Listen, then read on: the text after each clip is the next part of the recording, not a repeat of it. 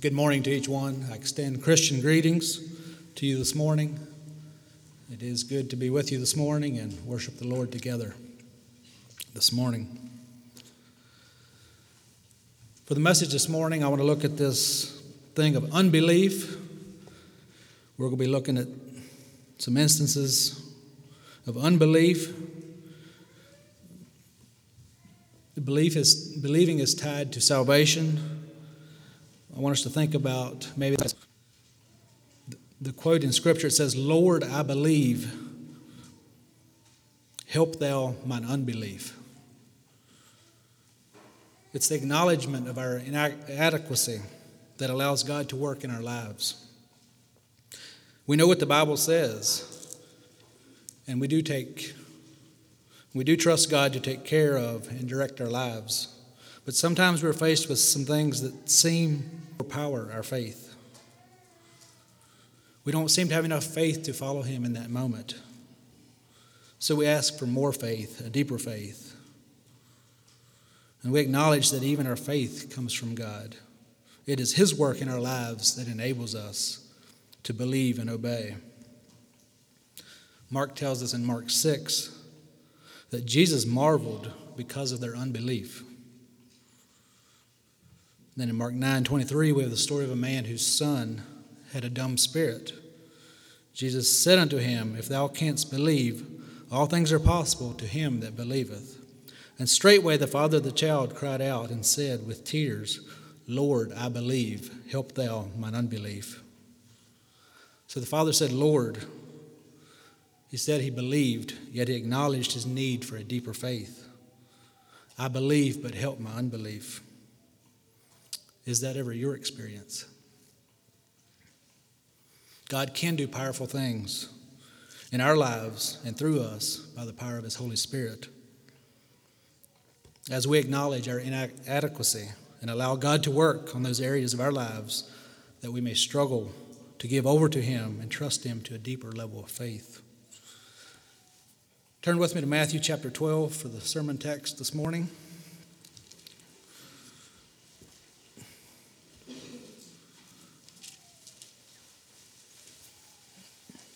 Matthew chapter 12, we'll be starting at verse 38.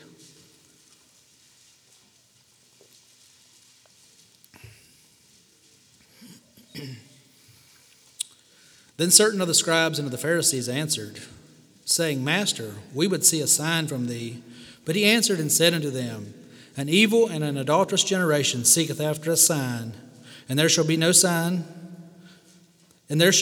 be given to it, but the sign of the prophet Jonas. For as Jonas was 3 days and 3 nights in the whale's belly, so shall the Son of Man be 3 days and 3 nights in the heart of the earth. The men of Nineveh shall rise in judgment with this generation, and shall condemn it, because they repented at the preaching of Jonas. And behold, a greater than Jonah is here. The queen of the south shall rise up in the judgment with this generation, and shall condemn it. For she came from the uttermost parts of the earth to hear the wisdom of Solomon. And behold, a greater than Solomon is here. When the unclean spirit is gone out of a man, he walketh through dry places, seeking rest, and findeth none.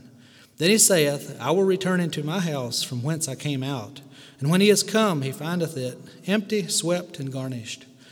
Then goeth he and taketh with himself 7 other spirits, more wicked than himself. And they enter in and dwell there. And the last state of that man is worse than the first. Even so shall it be also unto this wicked generation. While he yet talked to the people, behold, his mother and his brethren stood without, desiring to speak with him. Then one said unto him, Behold, thy mother and thy brethren stand without, desiring to speak with thee. But he answered and said unto him that told him, Who is my mother, and who are my brethren? And he stretched forth his hand toward his disciples and said, Behold, my mother and my brethren. For whosoever shall do the will of my Father which is in heaven, the same is my brother and sister and mother.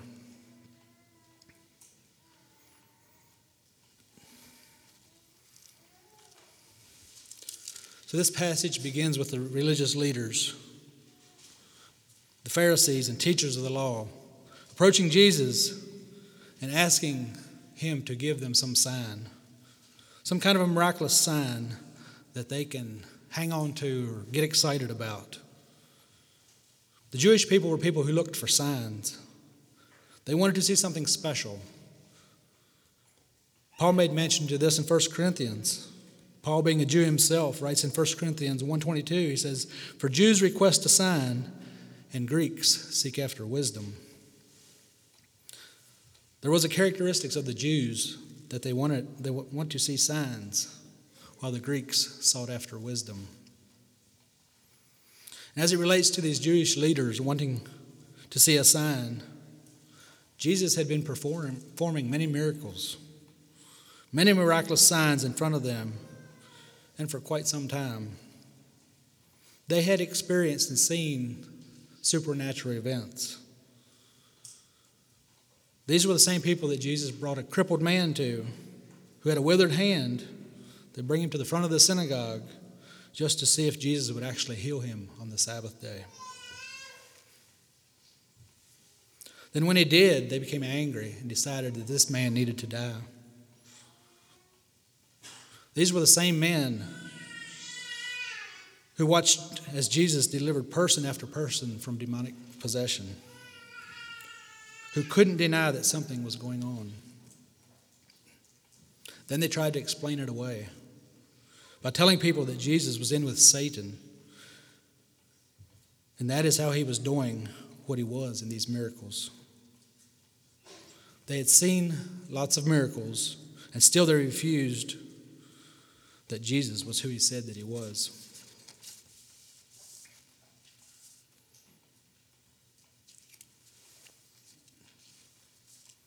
What sounded like possibly an okay request on their part, or at least on the surface, by wanting a sign, it is unbelief. Jesus saw what was behind their request, and he confronts them for it. He said it is wickedness and spiritual adultery. It is unfaithfulness for you to come to me and ask for a supernatural sign when the fact is that I've been doing them right in front of you and you have refused to believe.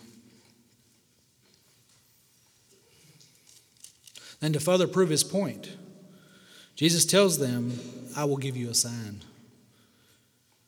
Even though he told them they were wicked and adulterous, to ask for a sign, he did accommodate them, but maybe not in the way that they wanted. Verse 39, an evil and adulterous generation seeks after a sign, and no sign will be given to it except the sign of the prophet Jonah. He did give them the sign of the prophet Jonah.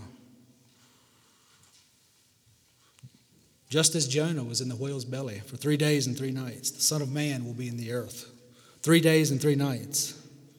Here he is using poetic language, meaning that he, Jesus, would be in the grave for 3 days and 3 nights.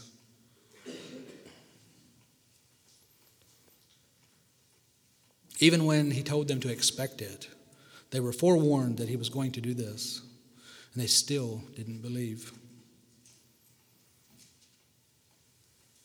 Had they truly been sincere about their desire to know who he was, had they truly investigated the Word of God and studied the things about him, they would have recognized him for who he was.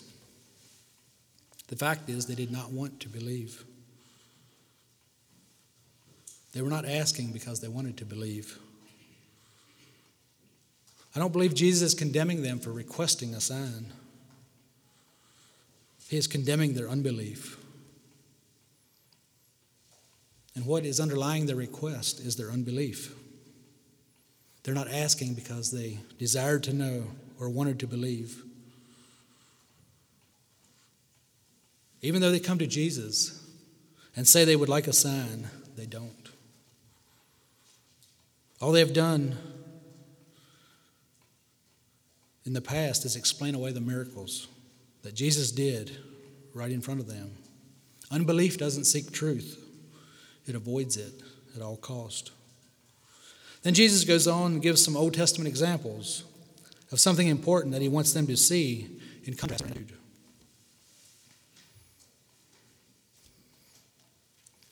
Verse 41, the men of Nineveh will rise up in the judgment with this generation and condemn it, because they repented at the preaching of Jonah. And indeed, a greater than Jonah is here. He brings up this example after just talking about the sign of Jonah that he was going to fulfill. Nineveh was a huge city. Jonah, being a Jew, was told to go to Nineveh and preach to the city. God came to him one day and said, I want you to go to Nineveh and preach.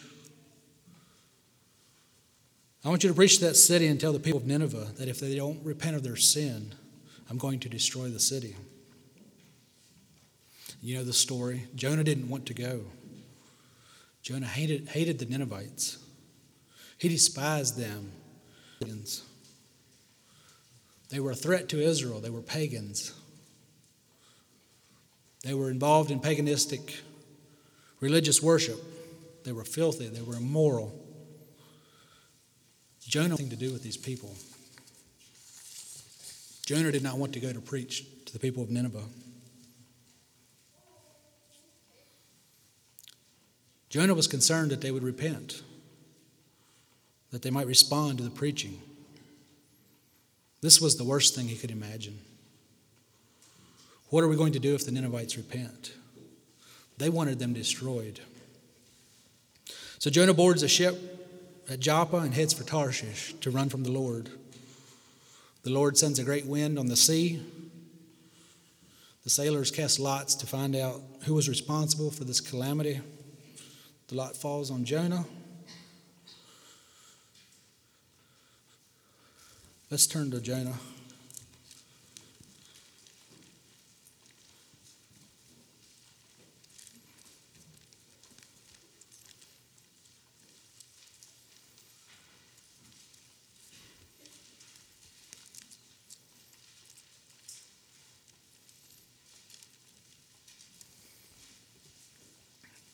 Jonah 1 verse 8. So they asked him, who's responsible for making all this trouble to us? Reading in the NIV. What do you do? Where do you come from? What is your country? From what people are you? And he answers, I'm a Hebrew and I worship the Lord, the God of heaven who made the sea and the land. This terrified them and they asked, what have you done? They knew that he was running from the Lord because he had already told them so. The sea was getting rougher and rougher, so they asked him, what shall we do to you to make the sea calm down for us? He said, pick me up and throw me into the sea, he replied, and it will be calm. It will become calm. I know that it is my fault that this great storm has come upon you.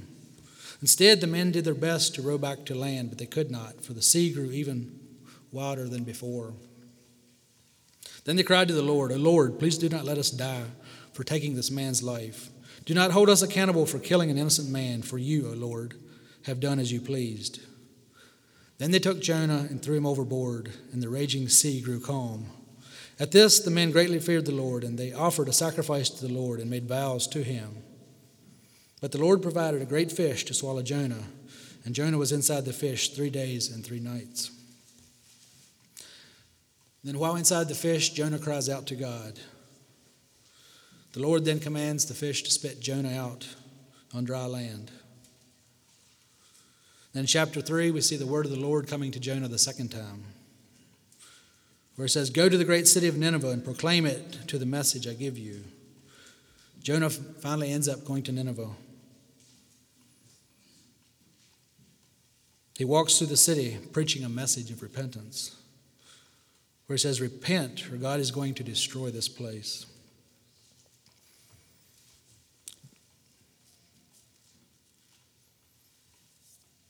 Jonah chapter 3, verse 3. Jonah obeyed the word of the Lord and went to Nineveh. He proclaimed, 40 more days and Nineveh will be overturned. The Ninevites believed God. They declared a fast, and all of them, from the greatest to the least, put on sackcloth. When the news reached the king of Nineveh, he rose from his throne, took off his royal robes, covered himself with sackcloth, and sat down in the dust. Then he issued a proclamation in Nineveh.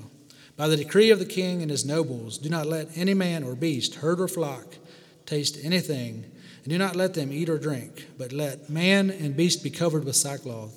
Let everyone call urgently on God. Let them give up their evil ways and their violence.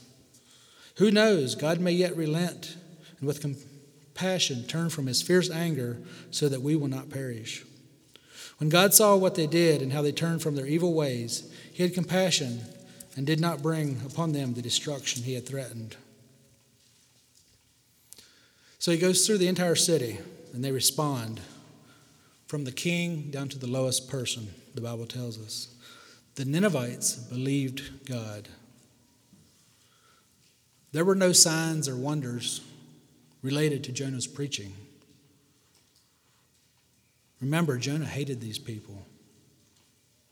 And he simply walks through the city and says, repent, or God's going to destroy this place.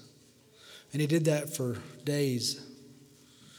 Not one sign, not one miracle associated with that preaching.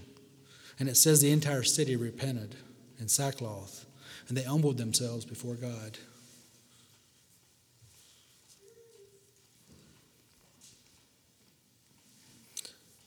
In Matthew 12, Jesus said, "A greater than Jonah is here among you. Not only have you seen the miracles, but you also saw miracle after miracle. You saw healing after healing. You saw deliverance after deliverance.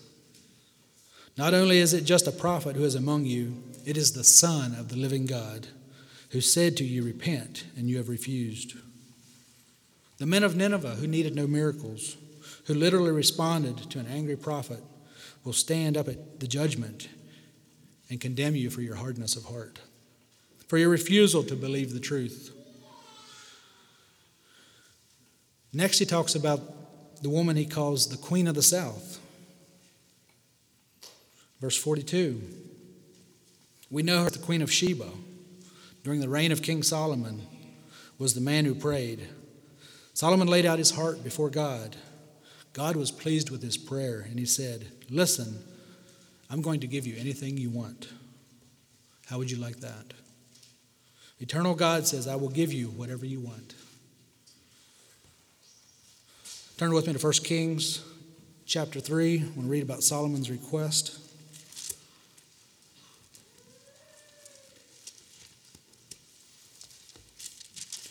1 Kings chapter 3, verses 5 to 12.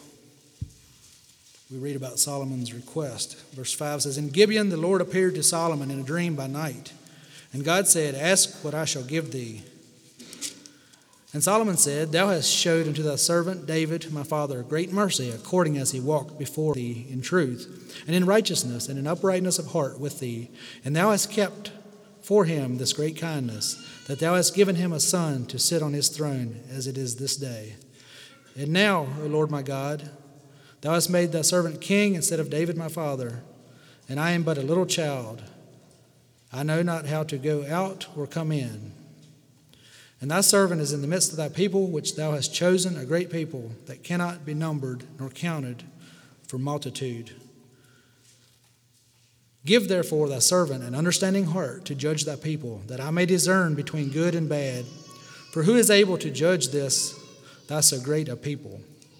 And the speech pleased the Lord that Solomon had asked this thing. And God said unto him, Because thou hast asked this thing, and hast not asked for thyself long life, neither hast asked riches for thyself, nor hast asked the life of thine enemies, but hast asked for thyself understanding to discern judgment.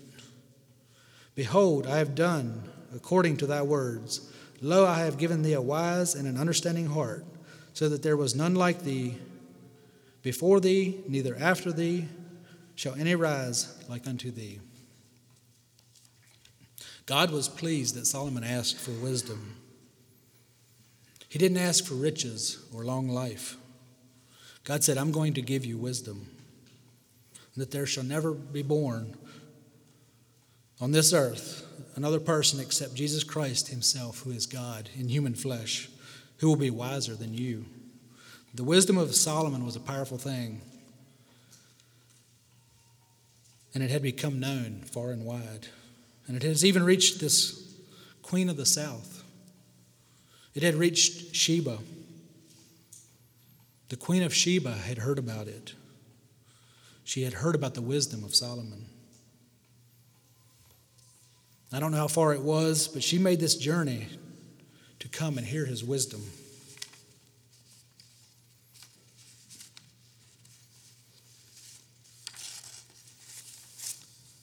Verse 42, the queen of the south will rise up in the judgment with this generation and condemn it. For she came from the ends of the earth to hear the wisdom of Solomon. And indeed, a greater than Solomon is here. She had heard about this man who was given wisdom from God. And her passion to know drove her to make this journey. Turn with me to 1 Kings chapter 10, where we have the account of the Queen of Sheba. I'm going to read verses 1 to 13.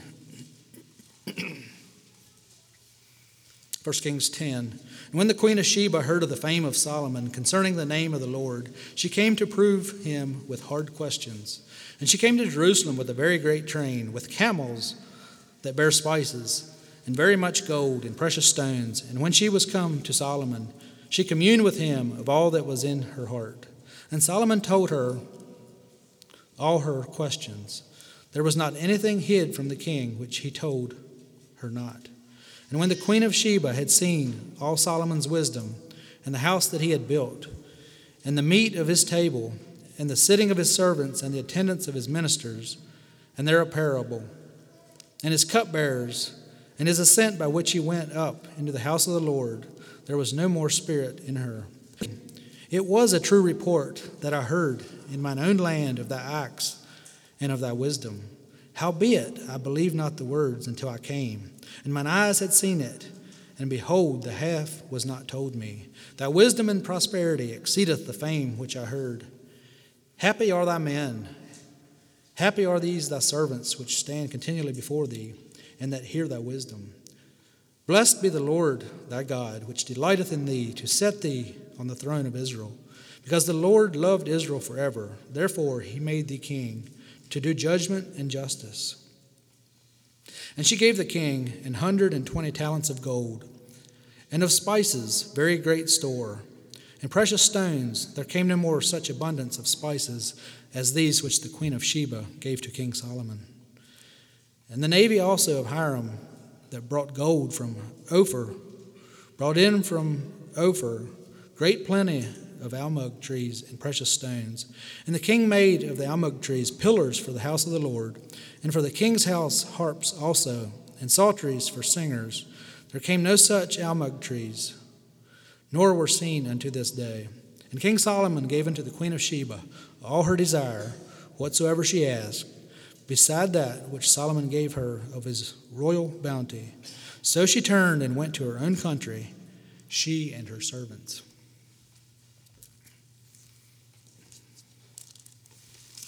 So there we have the story of the Queen of Sheba.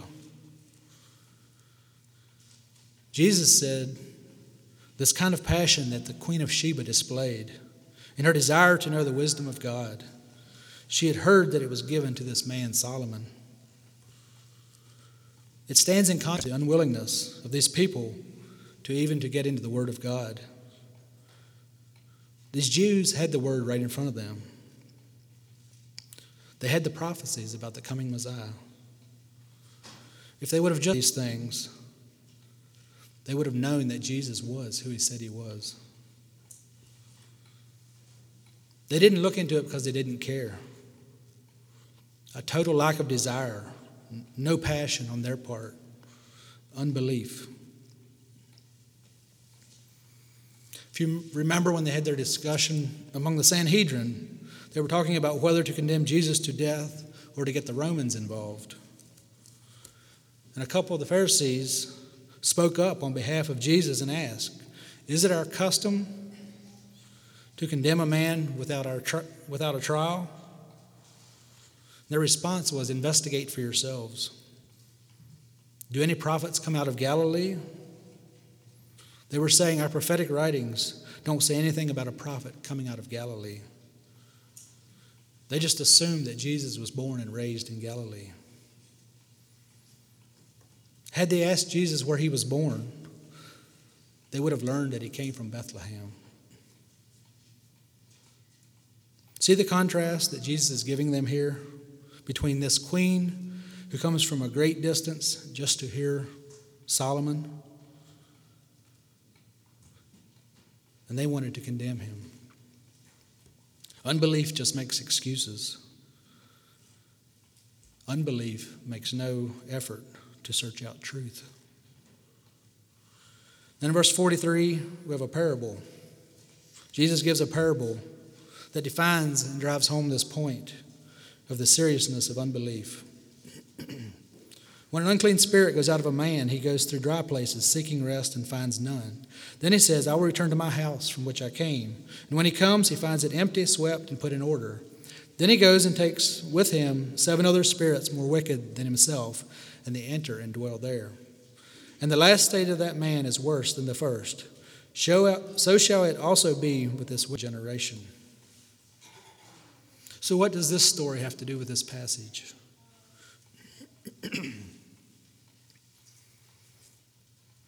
All at once he starts talking about demon possession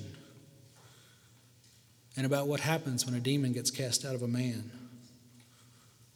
He then makes the connecting statement where he says, this is how it will be with this generation, the house of Israel. I believe in the story he is likening Israel to the man who has been cleansed of a demonic presence, who has been made clean but is still unoccupied. So the demon is able to come back and reoccupy that vessel. If we are filled with Jesus, being born again of the Spirit, by the Spirit of God, then we cannot be empty and therefore inhabited by demons. The key is of Jesus Christ. Idolatry had taken a hold of the nation of Israel during the time of judges and the kings, that God eventually expelled them from the land. The Bible tells us that God allowed the He allowed the Babylonian army, when Nebuchadnezzar was king of Babylon, to invade the area of Judah, which is Jerusalem. They destroyed the city to take the people off to the Babylonian Empire, where they were in exile for 70 years before they finally came back to their homeland. Then in the books of Ezra and Nehemiah, we can read about their coming back to their homeland. And what it tells us about Israel is when they came back, they were changed. The spirit of idolatry was temporarily gone. And they truly began to worship the Lord, their God, once again. Like a man who had a demon, they were delivered from a demonic presence. But they were then unoccupied. They refused to accept the Messiah who was sent. Instead, they decided to rely on their religious rules, their rituals, and their traditions. Their traditions were more important than the Word of God. They were then in a greater position of unbelief. Jesus says they will be worse off at the end than at the beginning. It emphasizes how serious this condition of unbelief is. Only by inviting Christ to be the center, to be the honored guest and head of the home, could Israel know the full blessing of God. The Bible talks about the seriousness of unbelief. Hebrews 11:6 says, "But without faith it is impossible to please him. For he who comes to God must believe that he is, and that he is a rewarder of those who diligently seek him." With unbelief, it is impossible to please God, because anyone who comes to him must first believe that he exists and that he is a rewarder of those who earnestly seek him to know him. Unbelief has no desire to know him, to come to him. There is no way that they can please him. Unbelief is a choice. We also see in the scriptures why. Acts 14, verses 1 and 2, it says, "Now it happened in Iconium that they are Paul and Barnabas, went together to the synagogue of the Jews, and so spoke that a great multitude, both of the Jews and of the Greeks, believed. But the unbelieving Jews stirred up the Gentiles and poisoned their minds against the brethren." It wasn't that they couldn't believe, but that they refused to believe. They didn't want to believe. John 3:16, "For God so loved the world that he gave his only begotten Son, that whosoever believeth in him should not perish, but have everlasting life. For God did not send his Son into the world to condemn the world, but that the world through him might be saved. He who believes in him is not condemned, but he who does not believe is condemned already, because he has not believed in the name of the only begotten Son of God. And this is the condemnation, that the light is come into the world, and men love darkness rather than light, because their deeds were evil. If I put my faith in Jesus, it will change the way that I live. Light exposes. It says men love darkness because their deeds were evil. They're not interested in making a change because they don't want to expose their sin. Their deeds were evil.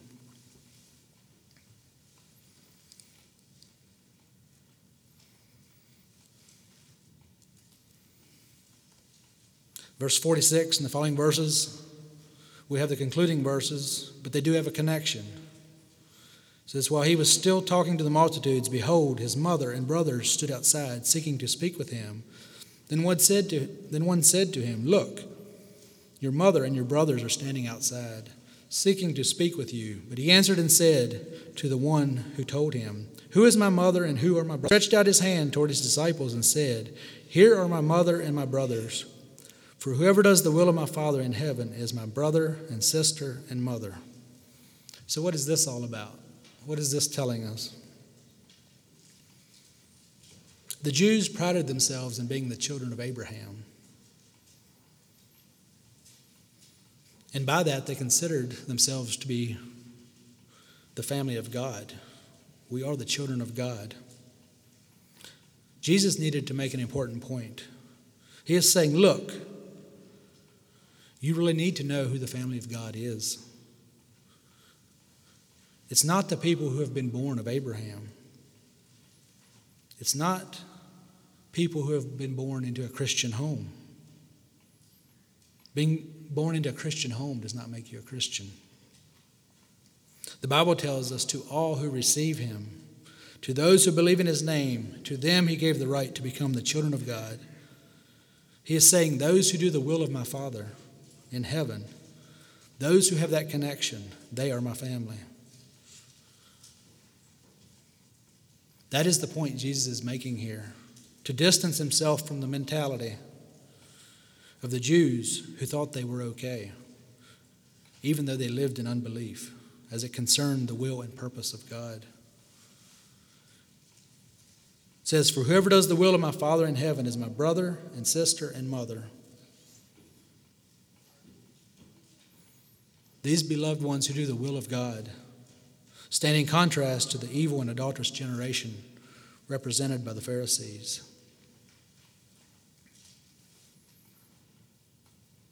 So in closing, the Apostle Paul gives us another example of Abraham in the book of Romans. And may it be said of us as it was said of Abraham. Romans 4.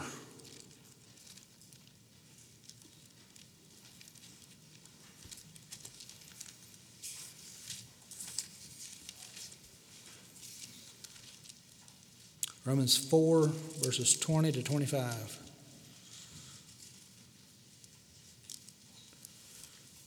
It says, he staggered not at the promise of God through unbelief to God, and being fully persuaded that what he had promised, he was able also to perform.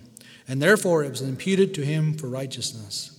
Now it was not written for his sake alone that it was imputed to him, but for us also, to whom it shall be imputed, if we believe on him that raised up Jesus our Lord from the dead, who was delivered for our offenses and was raised again for our justification. May the Lord bless each one. Shall we have a song?